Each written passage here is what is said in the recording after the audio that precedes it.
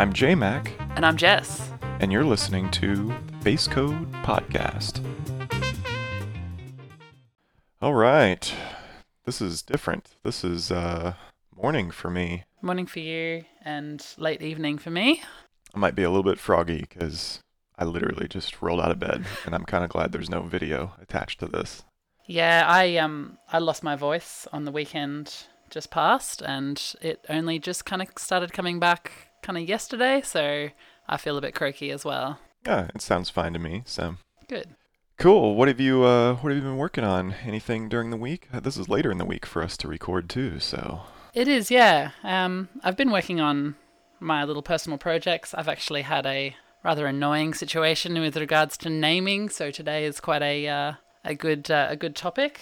awesome. The name that I had chosen for my project, turns out someone else decided that their name was too close to it and have come after me and my business partner, so now we have to change our name. Oh no. Just as a tangent, like as bad as it sounds, until there is kind of a formal request to have it be changed or whatever, or like you're obviously infringing on a trademark, like This was on a lawyer's letterhead.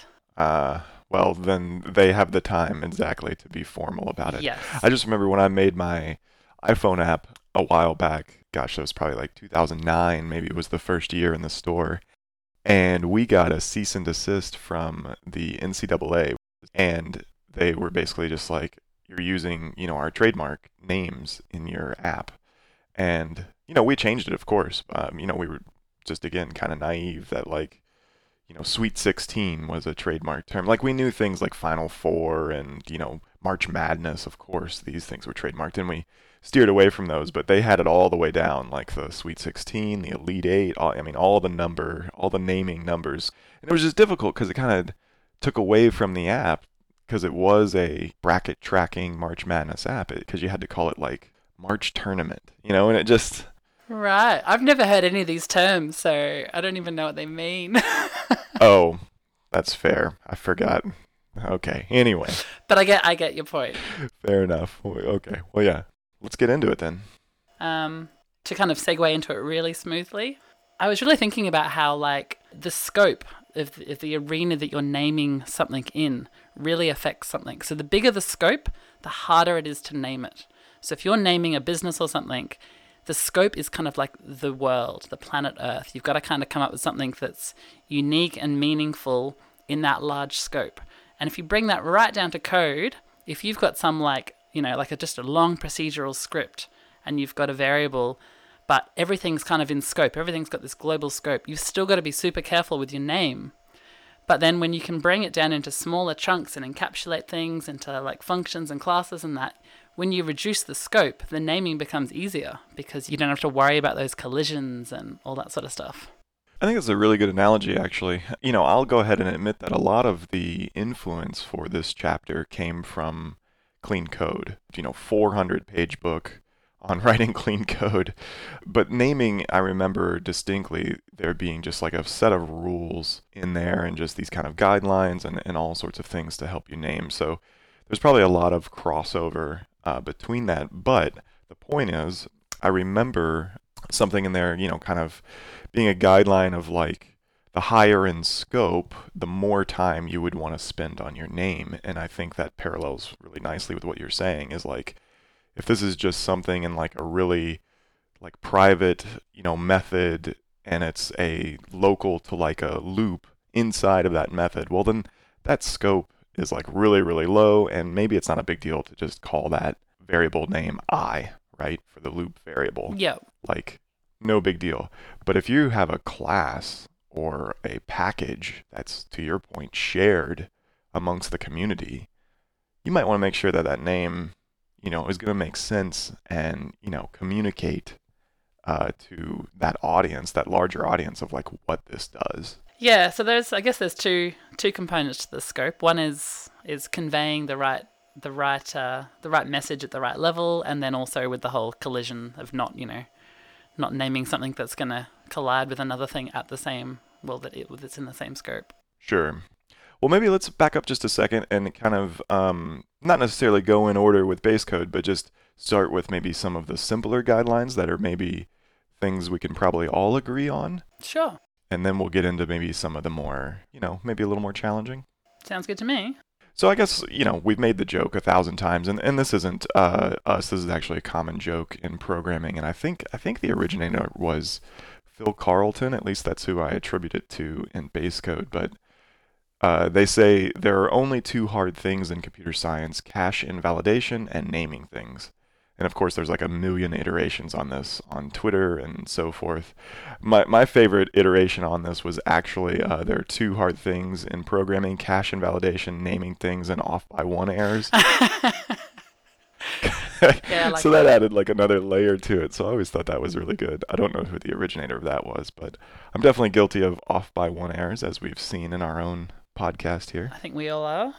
So what I try to do, I guess, is make naming things easy, because sometimes the psychology of a situation is when you claim that something's hard, then you kind of enter that situation as this is going to be hard. That's what happens with Vim, the text editor. Everyone thinks it's hard, so then they go into it thinking it's hard, and it gets this reputation for being hard, and no one wants to touch it, and it's a sweet editor. So no, exactly. Another perfect analog. Like, yeah, I remember a couple years ago when, I was on a team where we, did pair programming, and my pair for that time when we were working on that particular project, he was huge Vim. And so every time I pair with him, had to be in Vim.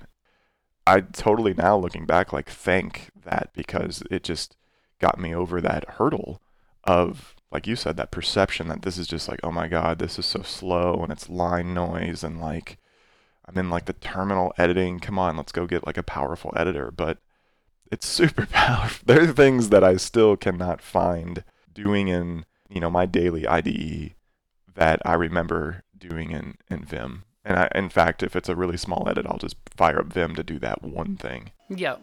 And so to bring it back to naming, like, again, don't get stuck. This is a big thing that I've probably preached a lot. Like, just don't allow yourself to get stuck. Like, when it comes to naming, especially, like, if you're sitting there and you're thinking, what do I name this? Literally just call it XYZ, like, to start. Okay, don't commit that, but just call it whatever. I have named variables whatever, just to keep the keyboard moving, just to keep typing, keep the code flowing. I'm guilty of using blah as my go-to variable name. There's no guilt is my point. Well, yeah, true. Don't feel guilty. Just name it and move on, because the trick there is that as you write more code, your brain subconsciously is, on the back burner, on the back threads of your mind is going to be thinking about, okay, well, what is that thing really? And it's going to be like, oh, I know what to call this. And you can just change it very quickly, hopefully, in your awesome editor. And not only that, once you write extra code and you realize how you're going to use that variable and you see how it's being, how it's implemented, you'll see how it fits in better and the name might become more obvious. Exactly. And I think what we're talking about here, which kind of brings to that next guideline, is context. You need to allow the context of how that variable is being used. Again, what does it do in relation to the code? What does it do technically? What does it do in relation to the domain? All of these contexts can be wrapped together to give you a richer name. This actually lends to also removing things from a name. So a lot of the times developers can have a tendency to put like type information in a name, but again, you can extract that from the context very easily. So there's kind of no reason to muddle up these technical aspects of the name when, we can see from the assignment on the right side of the equals is a 1. So there's really no reason to call it like 1 or call it int 1 or, obviously to most of us these seem like ridiculous names, but maybe when you're starting out or maybe depending on your language, maybe that's more prevalent. And I would argue from a readability standpoint that that's not enriching the context, as humans. Yeah, I think like the whole thing with naming, prefixing, that is a bit of like an old school kind of technique. I think it is convention still in some languages, but I think it has fallen out of favor in favor of, naming things a bit more, human readable. I'm just old enough to know these languages, but I actually never wrote in them. But you're right. I know that rooted, back in, Fortran or COBOL, like that was actually, I think in some cases, not just convention, it was actually a requirement to denote the type of, that particular variable. But, we're not there anymore, so we can let go of that convention. Yeah. Fortunately, we're not there. We've reached a higher level. We have, yeah. So there's actually just two more quick guidelines I can jump into real fast. The first is avoid abbreviations. Again, there's no reason, kind of just going back to the olden times of programming, there's no reason to save those bytes. Like, again, feel free to use a full verbose name. You don't need to call something, perm when you can call it permissions. Again, in the powerful editors that we have nowadays and the powerful computers that our programs run on, it should just kind of be a no-brainer to, instead of optimize for the computer, again, optimize for readability, optimize for the human. Don't use abbreviations. And then the second one is follow conventions. And this kind of relates back to that for loop, but there's other constructs, inside of programming that this relates to. But like classic for loop is, for I equals 0, I less than 10, I plus plus, right? And it's just going to loop over something 10 times. And there's no reason to call that like W. Yeah. There's just the convention of every language is I. It's just like hello world. For better or worse, that's just a convention. And so, especially when you have them cross language, just go with it.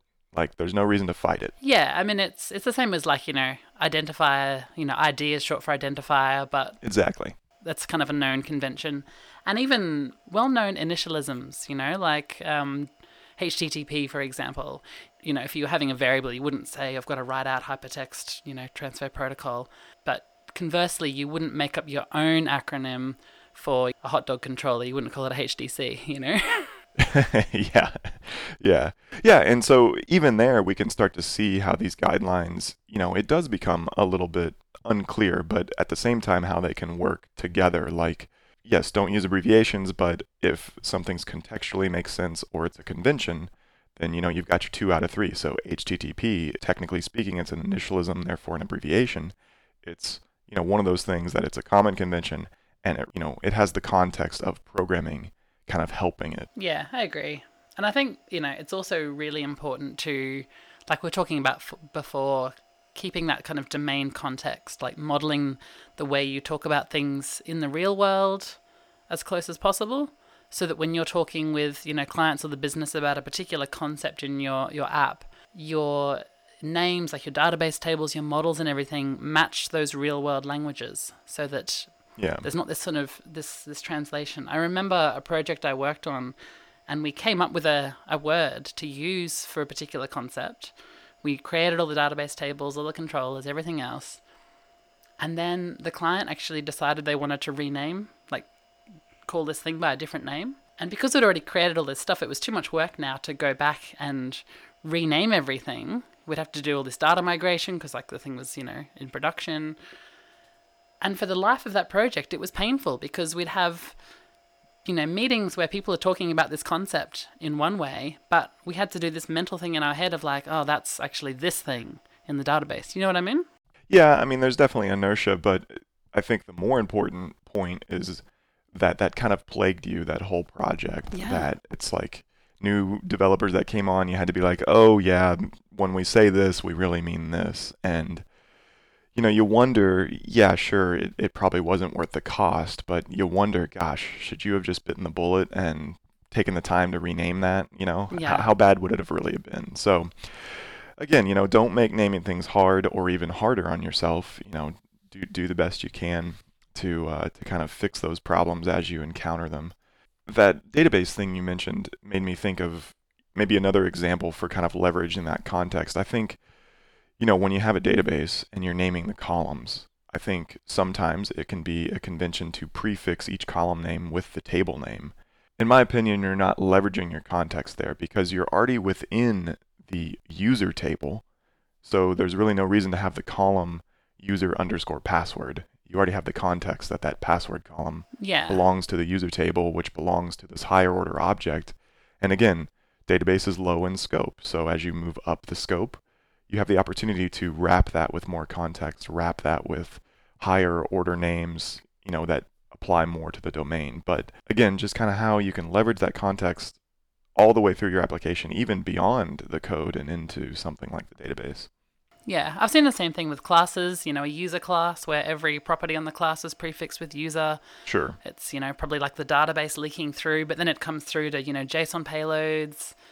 And it's just, it just gets messy. Yeah, I definitely agree. And I think that's a good point. Like, it seems like a trivial thing, right? And what's the big deal if I prefix it with that additional context? But to your point, that kind of permeates through the code everywhere. And now it's almost this noise by the time it reaches these other levels. So maybe in that isolated context, sure, there's an argument to be made. But as you think about, like you said, okay, I pulled this from the database, so now it has to have a property name that matches, and now that's going to be reflected in the payloads from the API, and now that's probably going to be in the front end where they want to name the field of the entry form, Yeah. So it's just, now it's everywhere. And the same thing happens with method names. Like I've seen a user class and it might have a method that's, rename user.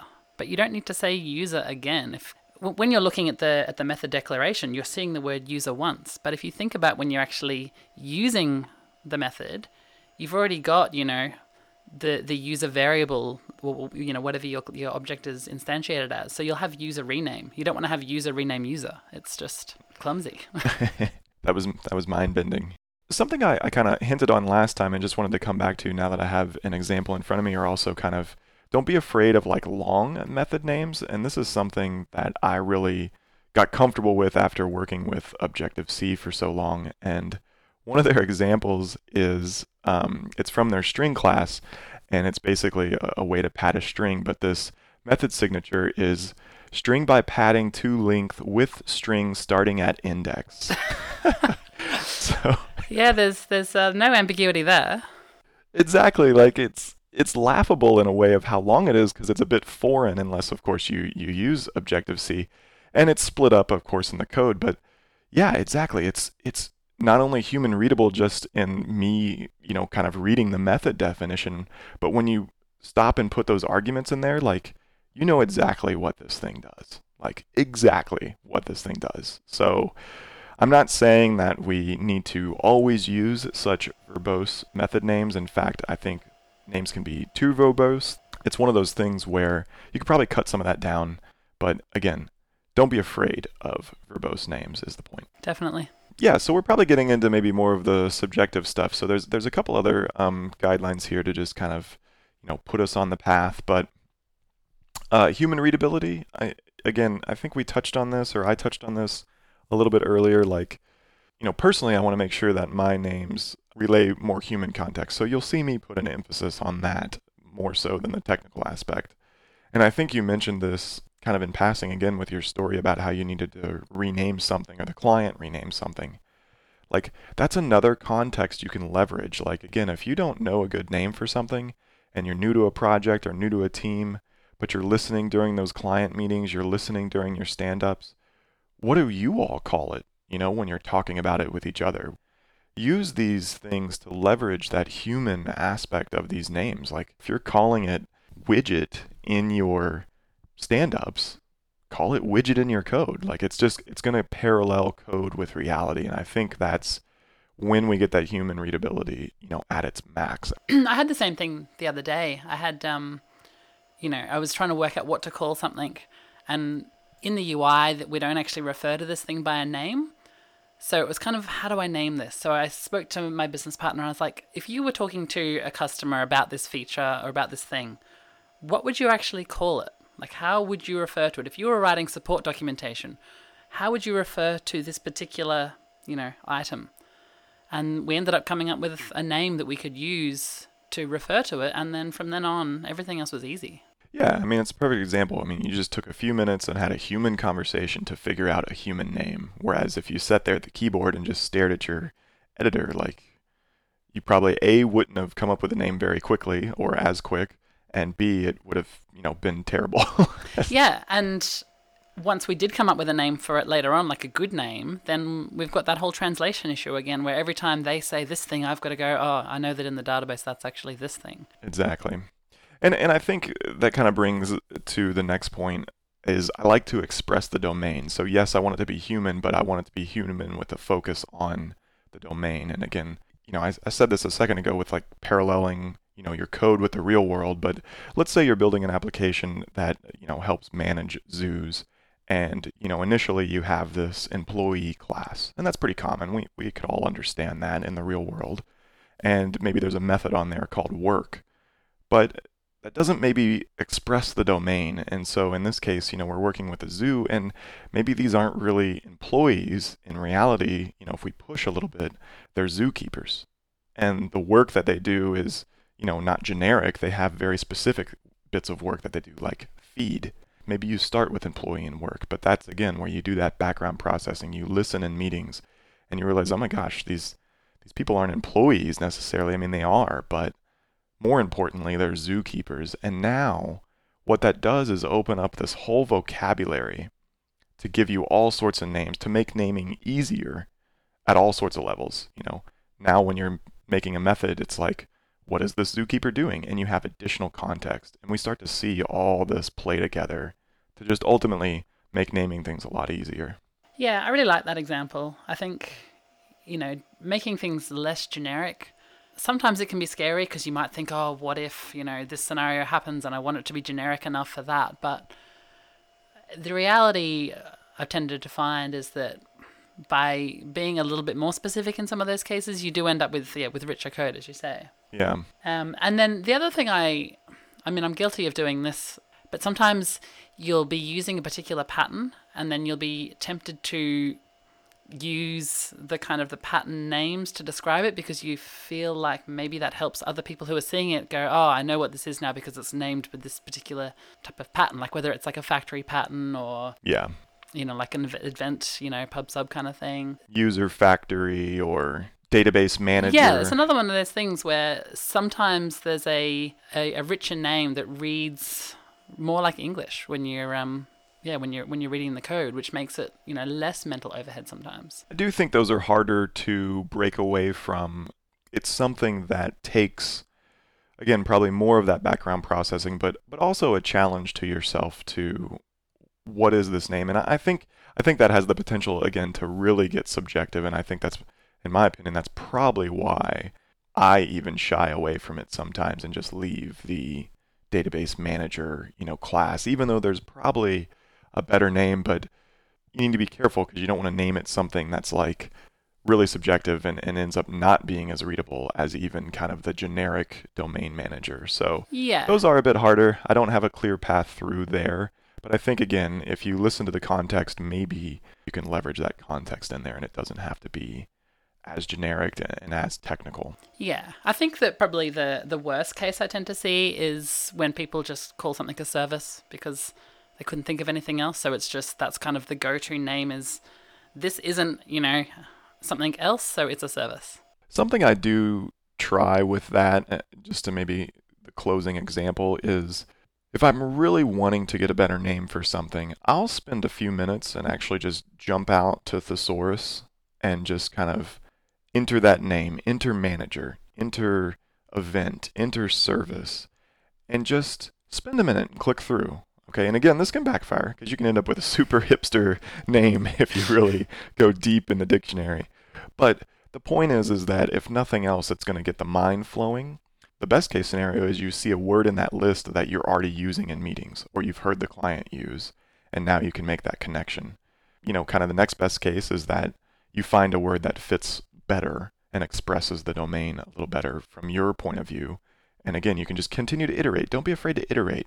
No name is final, right? Just allow that iteration to happen, just like your code evolves. Allow the name to evolve.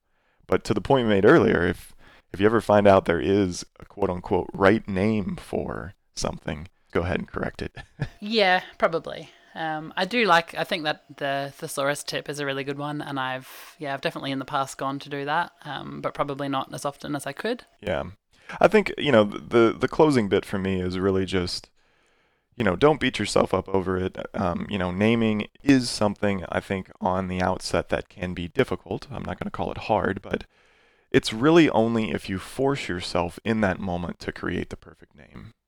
And if you allow yourself to just kind of let go of that burden and trust that over time, this name will kind of naturally appear. Just, It's one of those things like even when you learn a new word beyond code, right? If I hear someone use a new word and I take the time to, oh, what does that mean? Or I go look it up in the dictionary myself. Think about how many times you hear that word in the next few days. Yeah. Because you're in tune to it now, right? I mean, this is just a natural phenomenon. The same can happen with code. So, don't worry about getting that name perfect. Let it kind of sit on the background threads in your mind, and I guarantee you're going to wake up or you're going to be in a meeting and your ears are just going to catch that right name and then go change it. No big deal. Easy peasy. Yeah.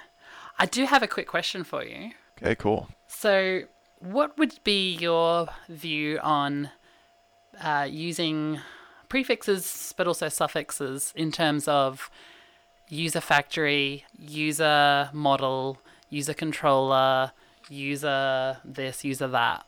In general, or like with class names? With a class name, do you suffix them all, even if they're namespaced within, like if you've got a controllers directory, do you call it user controller? If you've got a... Ooh. You know what I mean?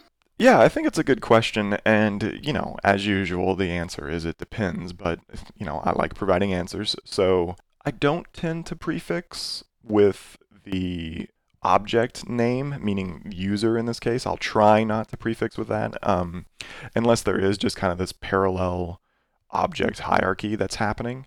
And if that's happening, then of course I would need to prefix with user just to denote that it's different than the other types of factories that are in this directory. And the other thing is, going back to the controllers, that's interesting that you asked that, because every now and then when I fire up a new project, I'll try a different naming convention to see how it feels. So, for example, in controllers, it seems silly to me to have user controller. We kind of already know that, again, with the context of being in the controller's directory, the context inside the class definition, it's extending a controller. So we have this context of being a controller all around us. So why call it user controller? And I tried that for a project, and I just didn't end up sticking with it because I think it was one of those things where that guideline of convention outweighed maybe my desire to have a leveraging context, shorter name. And I spent the time to go back and change it too in that project because I didn't want it to be some one-off bastardized project where I had this weird naming convention. Yeah, and I think with a controller, you're probably never going to instantiate that controller yourself somewhere. So you're never going to run into the other problem that you can have when you don't have a suffix on your class names, where you might have actually two user classes. One's the user model and one's the user factory. Yeah, how it's referenced and how it's used also plays a big factor. So something I did stick with that maybe is a little different than convention is, this is a bit specific to Laravel, there's the form request object. So you can kind of make your own request objects. And the convention there too is to suffix with request. But when you're using that, you're injecting it into your controller methods. If you read that line, it basically, the common convention there is to call that parameter that you're passing in request. Yep. So now this reads like form object request. Yep. So when you have that repeating happening, then I'm more willing to drop it. Then I'm more willing to potentially say, look, I understand the convention is to have the suffix of request, but it's one of those things where, it doesn't read very well. Yeah, it's hard. Good question. Thanks. Cool. And to that point, or reach out to us, send us your question. It'd be cool maybe to do a ending section of the podcast with questions, or a final episode with questions. That could be cool too. Yeah, I'm very keen to get some questions and just other people's takes on stuff as well, because I'm not certainly saying I've got all the answers, because time has shown that I do not. Well, that's okay. None of us do, really. So that's the whole point of the podcast, try to share what we know. Yeah. So, cool. All right. So next time is, oh, wow, the ominous removing comments. This is probably, honestly, like this one put me on the path, even though I didn't know it, probably to writing this book like 10 years ago. So, wow, okay. So this would be cool. So maybe I'll lead in with a little bit of that story next time. Look forward to it. Well, since we recorded this late, I'll see you in a couple days then. Yeah. All right. See you. See ya. Show notes for this episode can be found at basecodefieldguide.com/6.